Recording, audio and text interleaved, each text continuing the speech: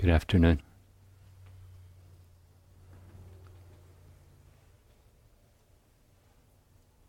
I was struck yesterday. Is this the PA system working okay? Yeah. I struck yesterday when Gil asked, how are you doing? How many people are having a lot of physical pain or headaches? And then just watching a forest of hands go up.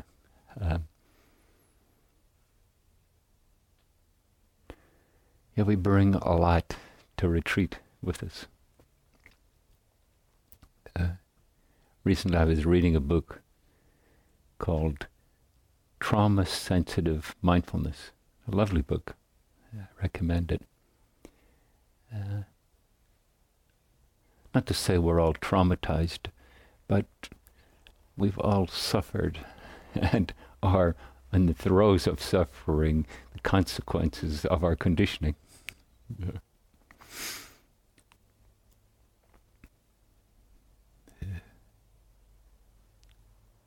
I love the title, Trauma Sensitive, sensitive to what you bring to the retreat, sensitive to the issues you're working with, sensitive to the ways you've learned about yourself that you tend to struggle.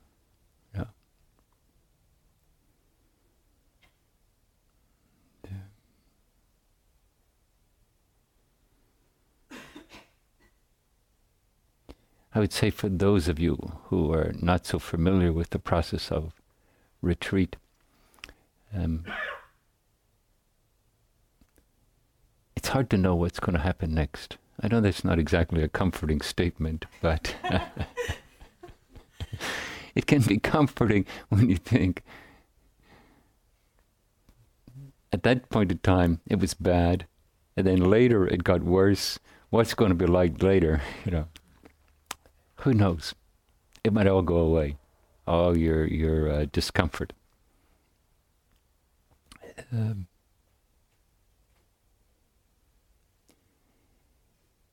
Each of us tend to go through a kind of mysterious process that in one hand is unique, and in the other hand has some commonality to it. Oh. And the way we go through it also has some unique quality to it.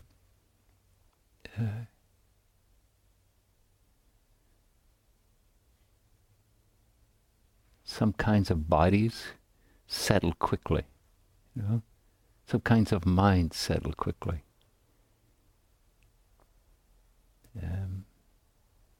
Sometimes the body settles quickly, and then the mind rebels. Sometimes the body won't settle, and the mind is discovering a depth, discovering a patience, a resilience, a fortitude and determination.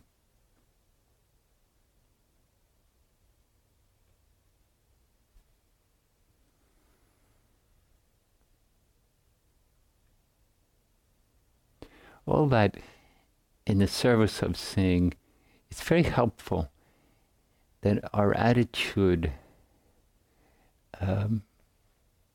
doesn't search and our way approach to sesshin and retreat, my Zenness slipping in. They're not so different. Our approach to retreat doesn't get into a kind of a fixed, narrow strategy. For one thing, you'll bore yourself to death. If you try to fit your mind into some narrow, rigid constraints, of course it's going to rebel. And why wouldn't it? Being alive is much more adventurous, unpredictable, and varied than some narrow definition we might want to give practice. our human organism is complex to sort of think, well, it should behave like this, and then like this, and then like this.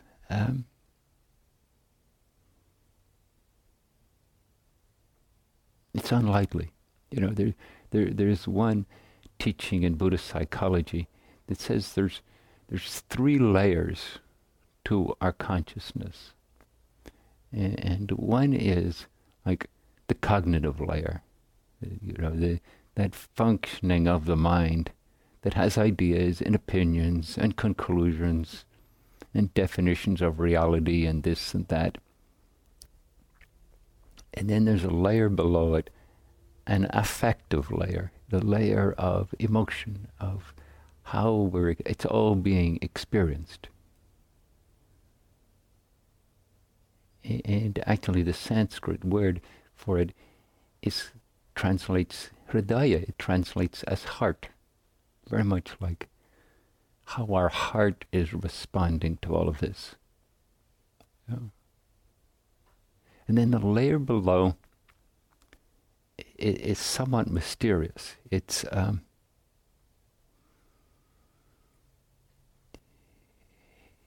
the way our being is informed by what's being directly experienced.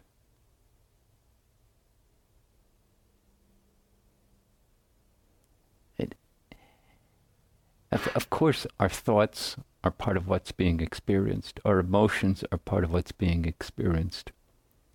But what's coming in through the sense doors, how it's impacting us. And then part of the mystery of it is when it's met with clear awareness.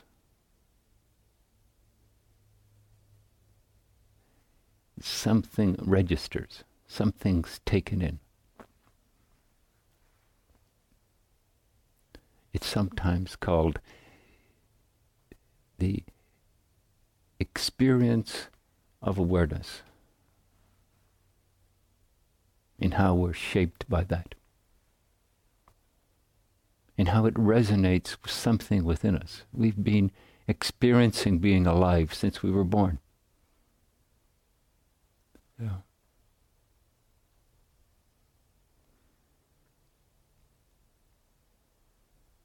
And in many ways we could say that in the practice of mindfulness, we're working with three aspects of consciousness.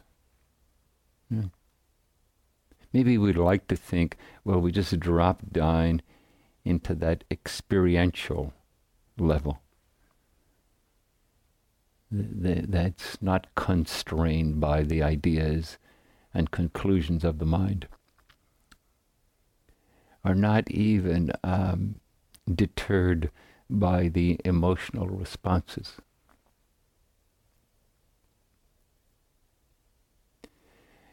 What we're working with is an awareness that holds all three. That the interplay between them is the realm of sati, of mindfulness. Oh.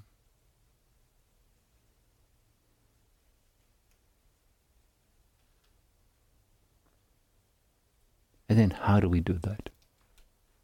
And sati, in some ways, sati is the first factor of the 7 factors of awakening. And in another way we could say, sati is the factor that all the other factors arise out of. You know, when the sati is established, they are the fruits of it. They are the blossoming of it in response to the human organism, the cultivation of consciousness.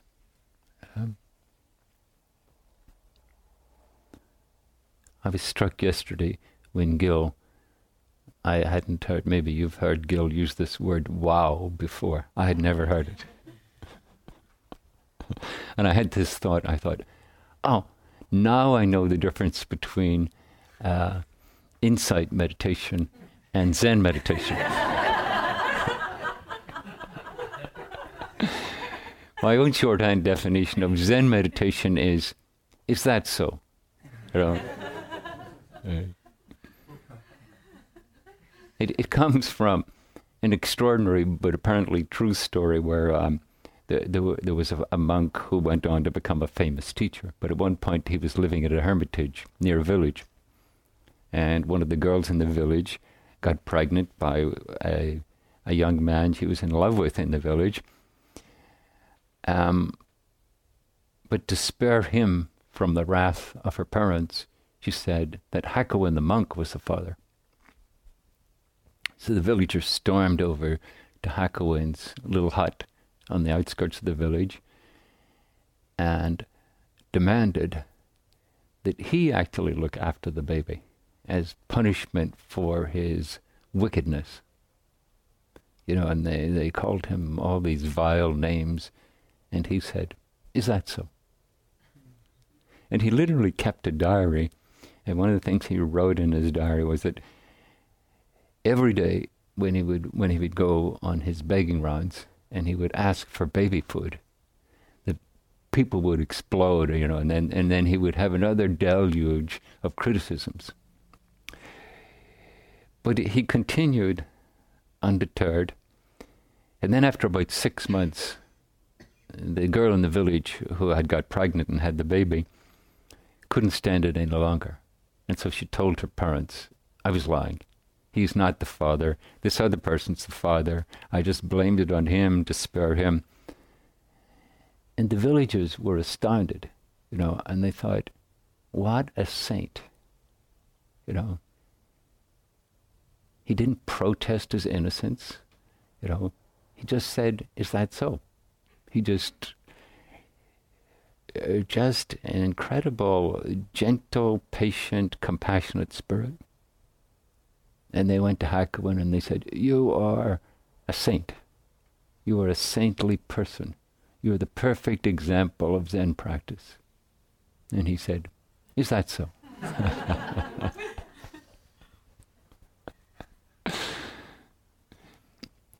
So that's been my notion of Zen mindfulness. And then I started to think, well, how do these two compare? You know, wow.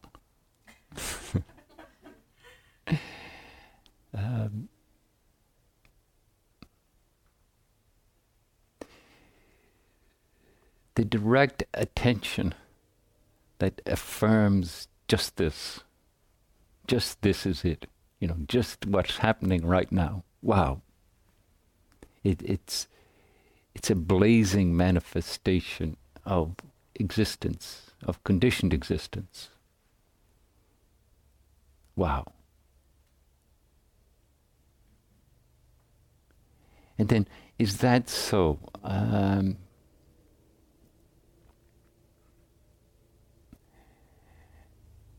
Every moment of existence is codependent. There's what's arising in the environment, in the circumstances, in the context, and then there's the human conditioning, meeting it and creating the moment. And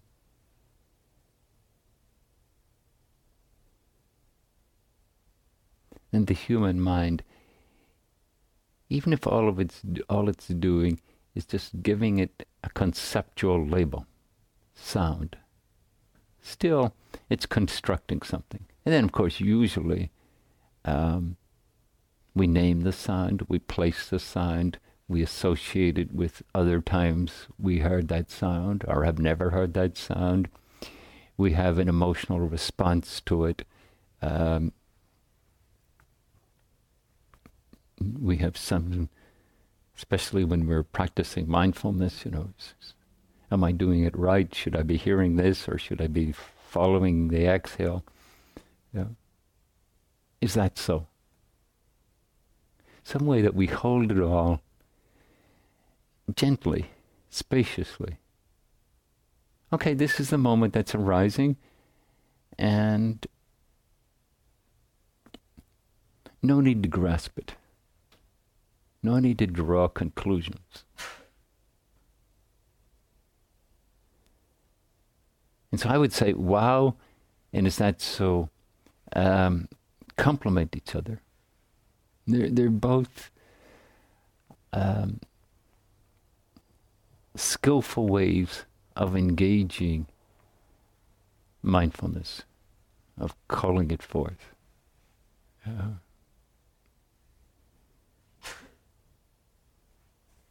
And really that's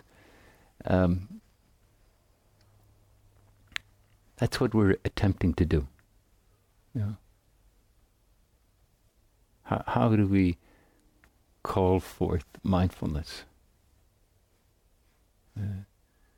within the context of our conditioned existence? How do we call it forth? How do we sustain it?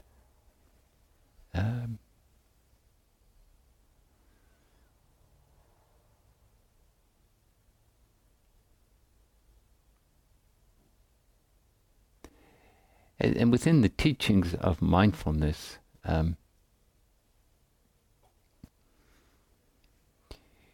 when mindfulness is present and strong, it has a balancing quality. It tends to see the activities of the mind and the heart. It tends to see when the mind is grasping at some ideas or resisting some ideas. It tends to see that when the thinking process is accompanied by an emotional process. Yeah. And that the conclusions reinforced by the emotions have an extra weight of authenticity and taken as the truth. Yeah. And as we start to see that, then there's a way in which we start to see through it. Yeah. Is that so? Tends to arise. Yeah. And in the process of establishing mindfulness, there's one way to look at it is there's two qualities. There's directed attention and receptive attention. That the directing the attention to the arising of the moment. Yeah. And the receptive attention, that will create whatever it creates. Yeah. And in many ways, this is the ongoing process of sati, especially in our seated meditation, but also in all the forms of activity that we have here. We're directing our attention, and then something arises.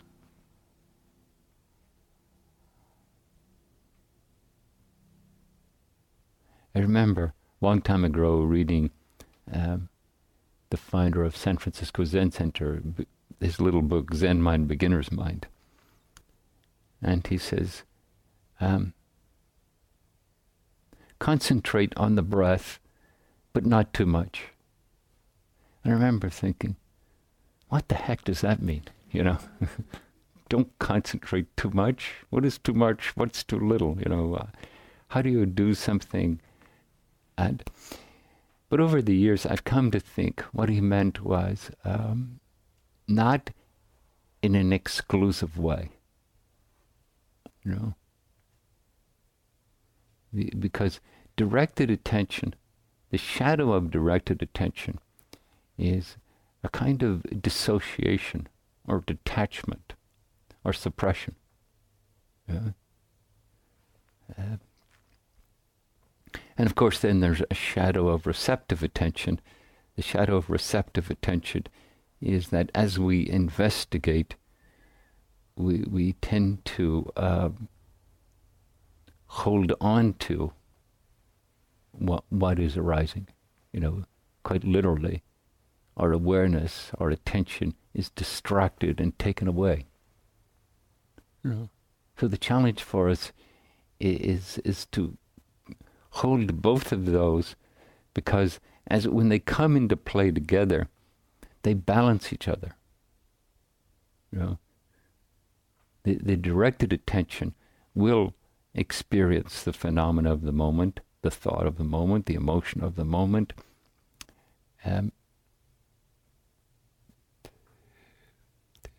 But then, given the nature of the dynamic nature of existence, the dynamic nature of codependent arising, something else will follow right after it.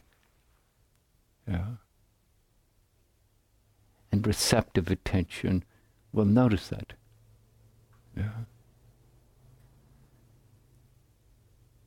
It's like that mysterious way we come. We're quite concentrated. We're diligently following the sensations of the breath. And then suddenly we realize, I've been gone in a story for the last several minutes. Actually, I'm not even that sure how long I was gone. And I'm not even sure what happened in the story. That's the mysterious quality of that third level of consciousness. It's like, what just happened? And so part of the challenge is, and this is where the wide view is really helpful, that because directed attention can become sort of narrow and wooden or mechanistic. Whereas when you're holding a balance between these two, it's asking us to have a kind of fluidity or flexibility of consciousness.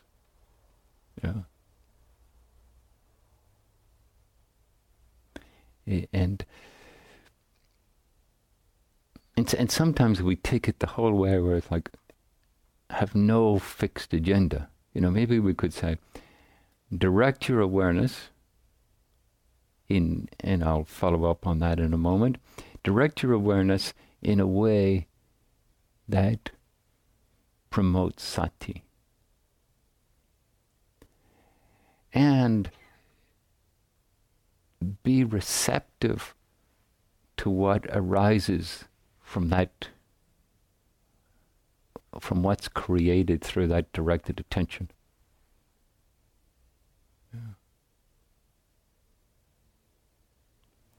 And when we start to do that, when we start to watch the movements of the mind,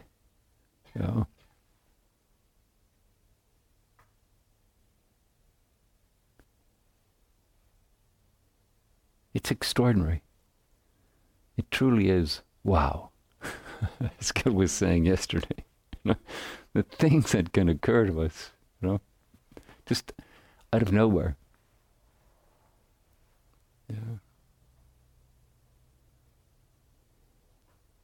And then sometimes it's doubly wow, given the ones we grasp and the ones we reject.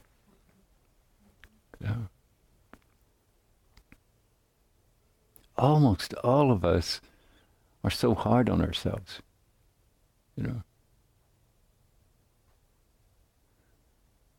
The moments where we have quiet acceptance, and often even the moments where we meet the moment with some kind of gracious benevolence, we discard. The moment where some expression of our suffering arises and contracts.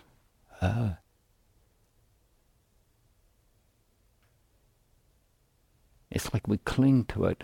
We have a tendency to cling to it, almost like some great accomplishment. Oh yeah, that, And then we catch that intrigue and we follow it.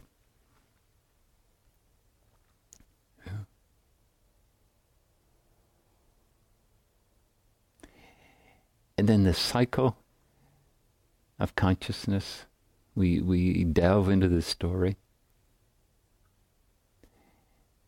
And then we cycle back into a moment of awareness. And it's very helpful in that moment where you're aware,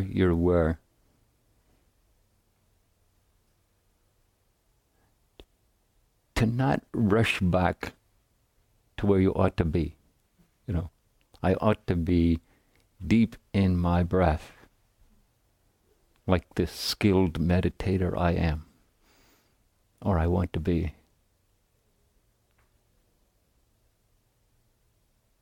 Or that Gil is, and I want to be like Gil.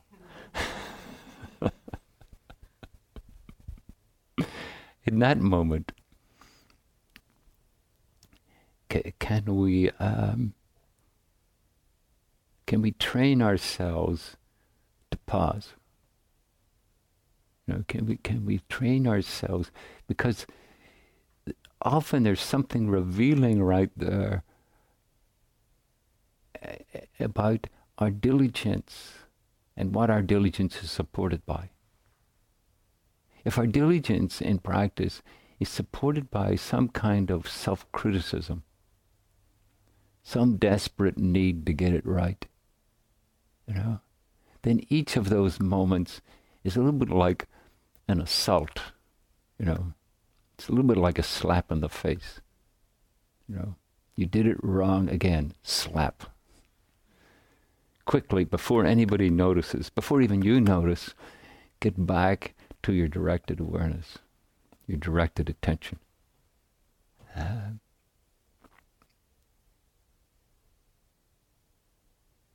So in a way, that pause is like a heroic act.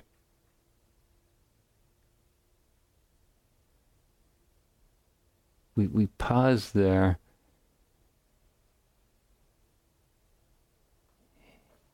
and let ourselves, let our conditioned existence just be what it is. Yeah.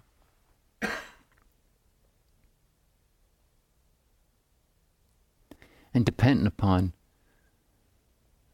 the stream of consciousness, the narrative that preceded that, you know? Like when we're quite settled, we might have a stream of consciousness of like 3 or 5 seconds. And usually we haven't added a whole lot. So the body, the state of mind, haven't shifted so much. But if it was several minutes, we've cooked up quite a bit. We've cooked up a narrative. We've added to it our usual repertoire of emotions. We have somatically embodied those emotions. That has created its influence on our state of mind. And when we can pause right there and just let that be felt, however it appears, you know, whatever is most dominant. Yeah.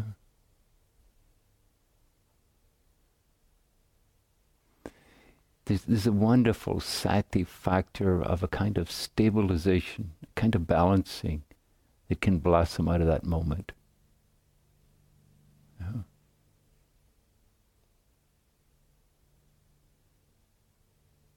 And there's kind of a revelation, as I was saying, we can see some of the qualities of our sincere determination about practice. You know? And sometimes when we can see how we've coupled our diligence, our sincerity, with a kind of self-criticism, you know, we can allow for a certain kind of compassion for ourselves.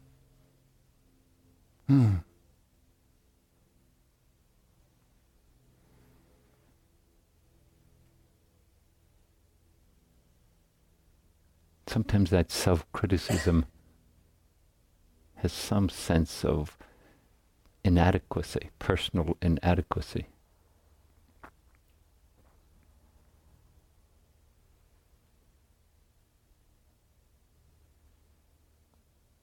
And the compassion is like a beautiful antidote.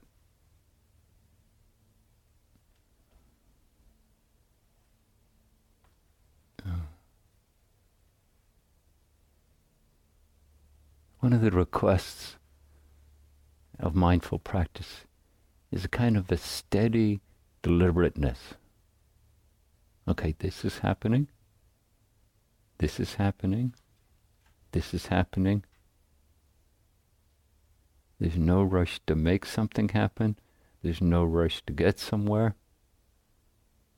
Just being nobody, going nowhere. Just this steady deliberateness.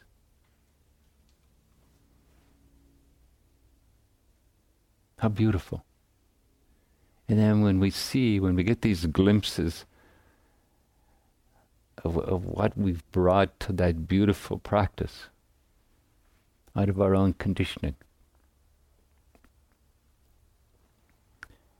in how we've taken it in some extraordinary way, coupled it with our self-criticism. This is not good enough. I'm not good enough. This mind should be more concentrated. This mind should be more settled. It shouldn't think those kinds of thoughts. It shouldn't imbue them with those kinds of emotions.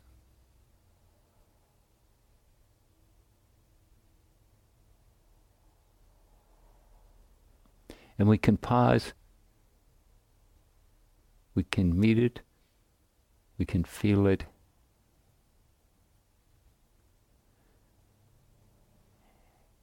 And it sparks some of the quality of Shraddha, trust, confidence in being.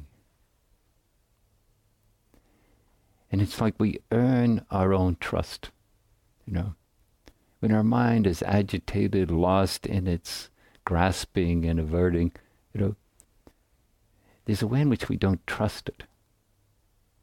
There's a way in which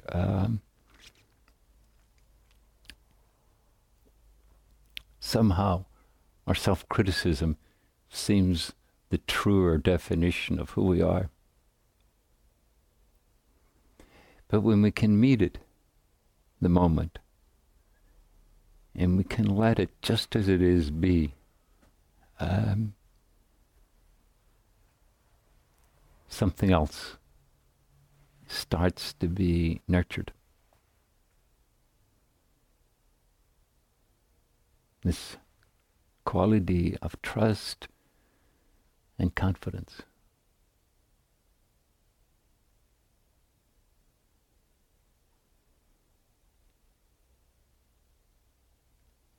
And it requires a certain kind of courage. It requires a certain kind of a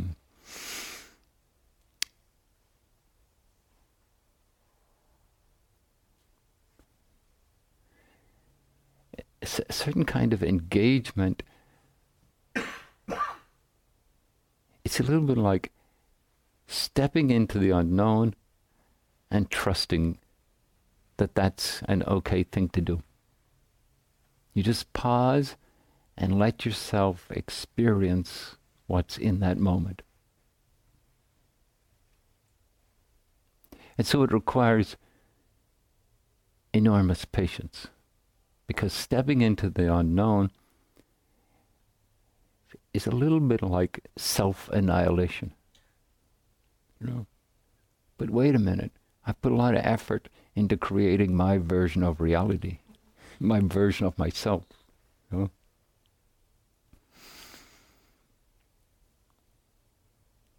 lot of my creative juices have gone into creating this, even though it causes me suffering, even though I complain about it, still. In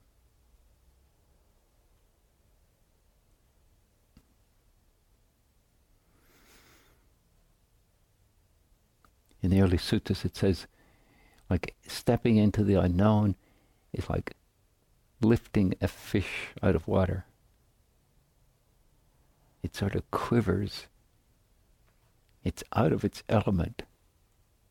You know?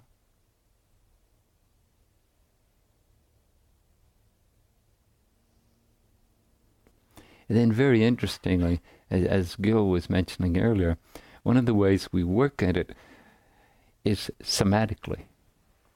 You know? The book I was reading, by David Treleaven on trauma-sensitive mindfulness. One of the key ways to work is somatically.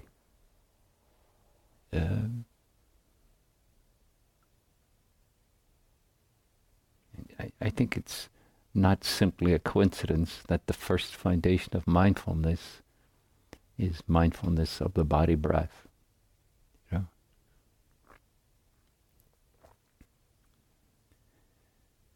That since we were born, we've been attempting to negotiate this human life. You know?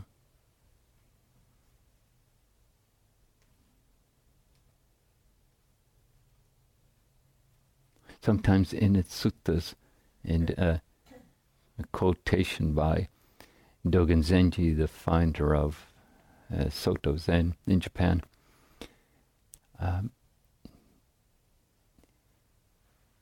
he says, the enlightened are enlightened about the nature of conditioned mind. And before that happens, the conditioned mind is making up the definition of enlightenment. Yeah. Oh, it's like this.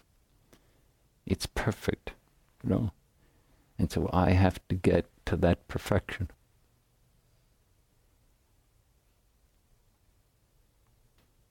And in some ways, it's almost like the challenge for us is almost like the opposite. Can you be yourself? The terrible, terrible person you are. Whose mind won't stop roaming all over the place. Who in their craziness adds feelings and conclusions and associated thoughts and memories and anticipations.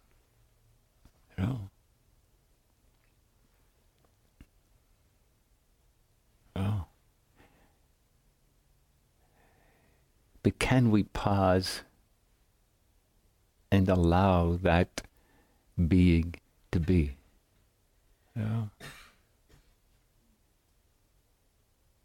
And can we remind ourselves that's a delicate process?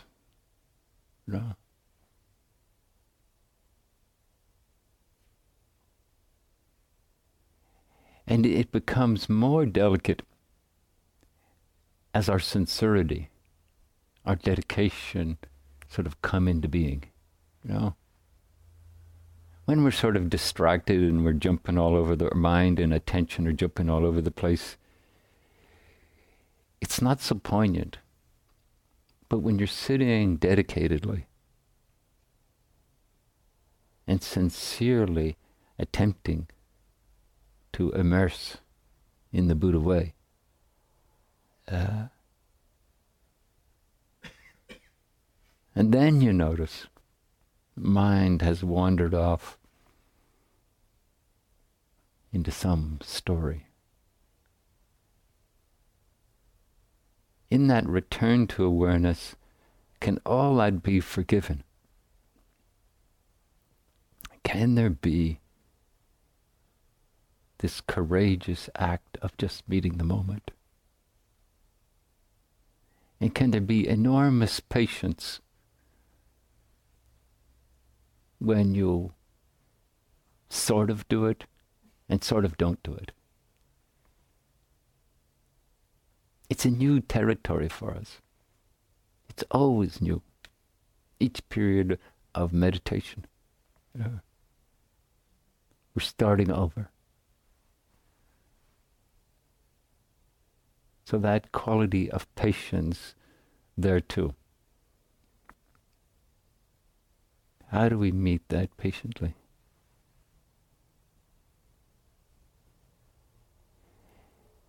In developmental psychology of children, there's a notion of good enough. It's like the child needs good enough parents. If the parents were perfect, the child would never have challenges that required it to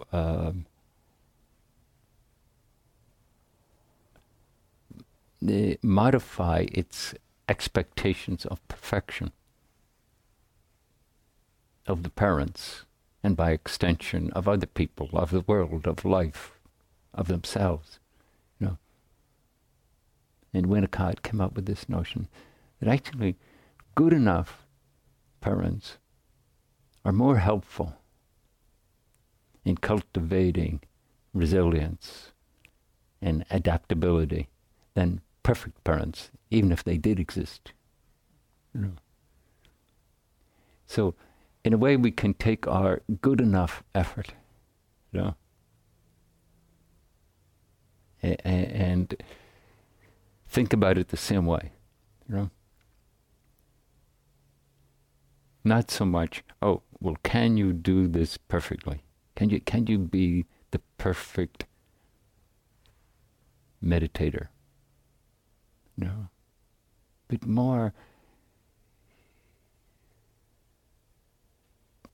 your sincerity, your dedication, your willingness to meet that moment.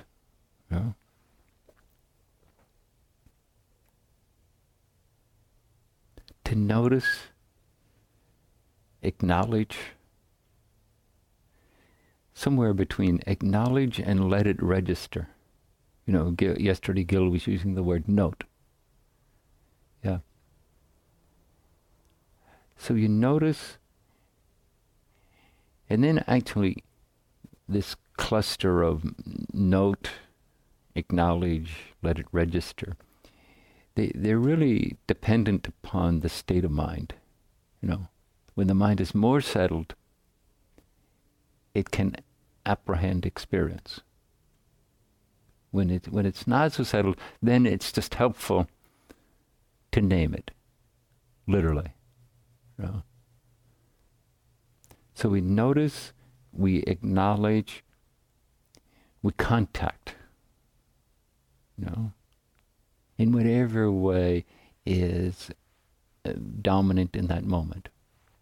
You come back to awareness, it's like, what's happening now? And maybe the dominant feature is the state of mind. Maybe the dominant feature is some way in which your posture has shifted. Maybe the dominant feature is a strong emotion.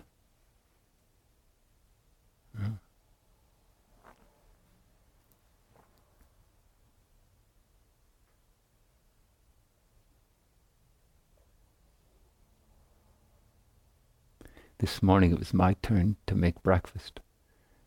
And I did it probably a couple of years ago. And I didn't think too much about it. But when I got there to do it, I was a little anxious,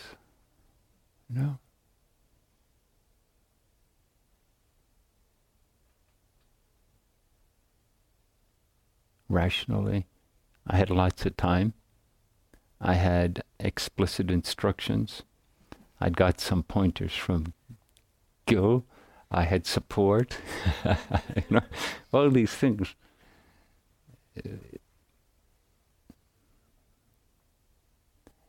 And it felt like that anxiety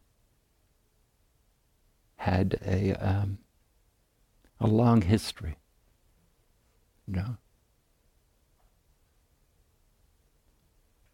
Sometimes and it wasn't like I was frothing at the mouth or anything, you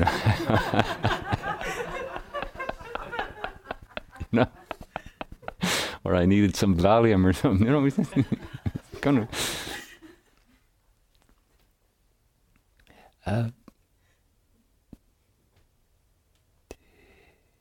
To let ourselves feel the emotion and feel into the history, It's very helpful when you have an emotion to say, this is not the first time, This is part of how I express being alive.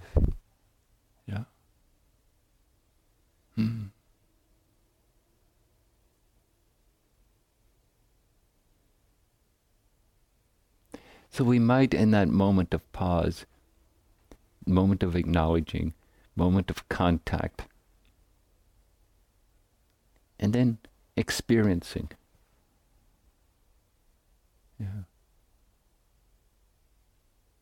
Can it be allowed to be what it is?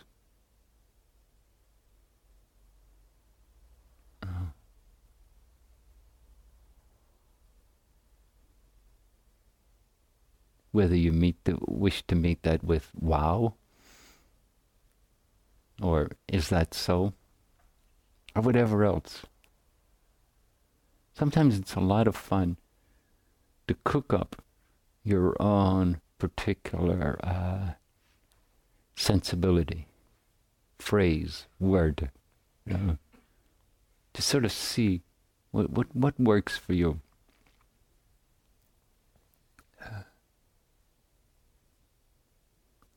And I would suggest that one too. This is not the first time I felt this emotion. And this emotion doesn't communicate in the language of the mind. It communicates in the language of the heart. It's a feeling. Can you let it be felt? Can you let its history be touched?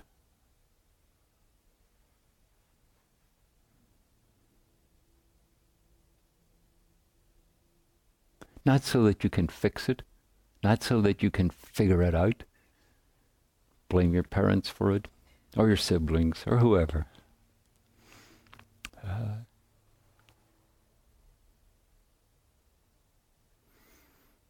But just to be reminded about the depth of being human.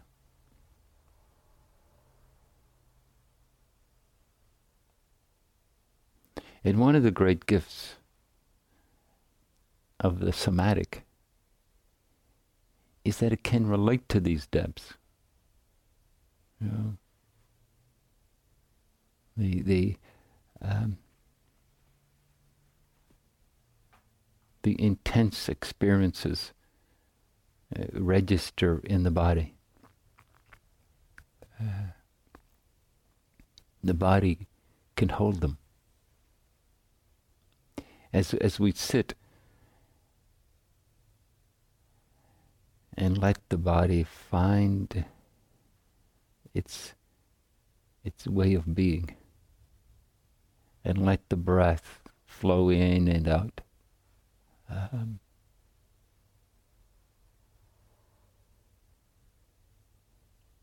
There's so many wonderful somatic tips.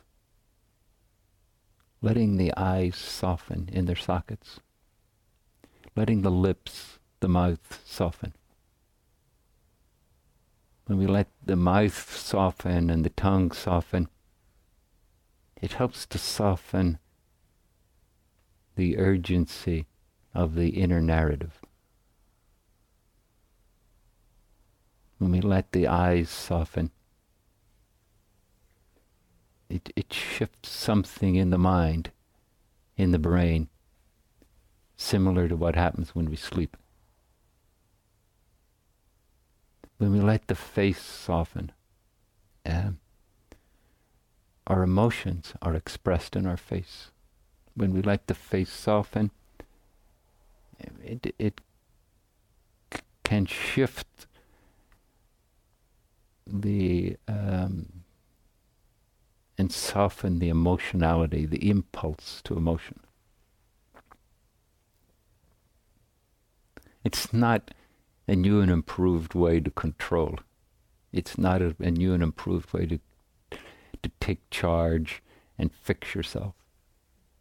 It's a way to connect, to what you are, to that third consciousness. It's a way to start to cultivate a stability. But it's not a stability made of stone. It's a tender stability that holds the vulnerability of a human life.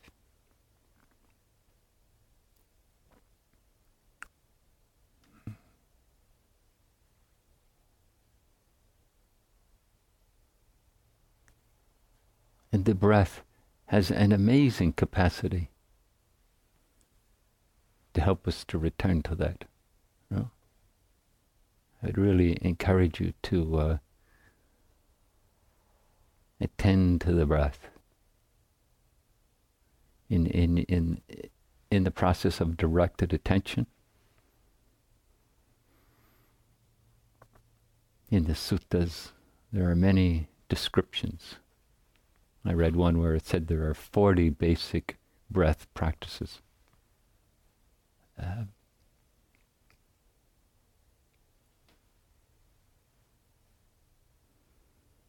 The one I often recommend is allow the inhale, release the exhale. And more like the breath breathing the body than the mind up in its control tower telling them both what to do.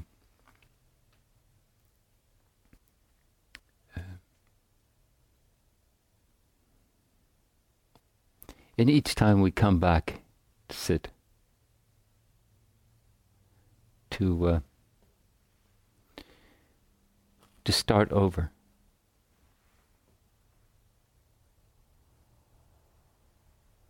To remember what an amazing thing we've got ourselves into. What an amazing thing it is to be a human being. Each of us with exactly the history we have. Each of us with exactly the body we have. The somatic patterns, the thought patterns, the emotional patterns.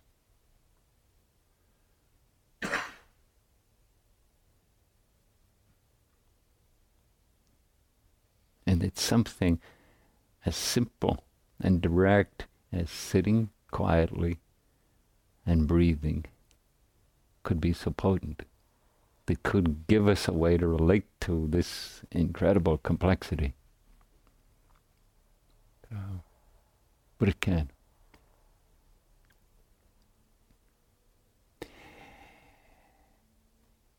And then I would say,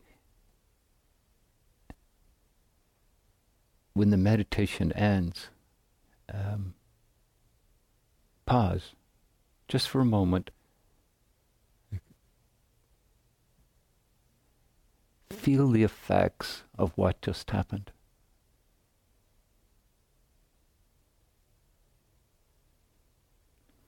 And let something register. Not so much like, okay, now I'm going to go out and be super mindful. But more, how does it feel in the body? What's the state of mind? What's the disposition? And then as you get up, can you walk out the door carrying that into the next thing?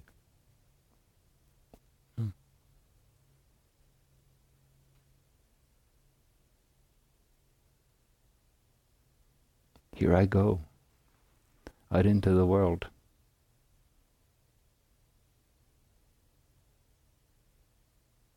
The fledgling condor, the mother takes it up to a high cliff and says, go for it. And then usually the fledgling looks over the edge and says, I don't think so. It's a long way down there. And I don't really know how to fly. And then amazingly, the mother nudges it off the edge. And the condor learns how to fly.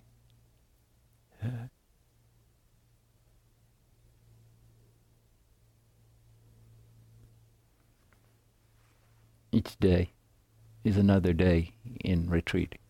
Each period of meditation, each meal, each walking period, it's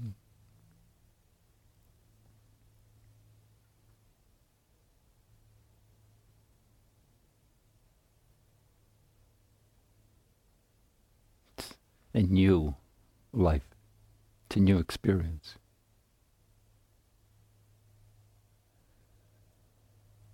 Why would we ever want to do ourselves the disservice of narrowing it down to some mechanical process, some simplified version of what should happen and what should not happen? How do we keep that alive within us? This practice asks us for the genius of our creativity, not our capacity to be mechanical.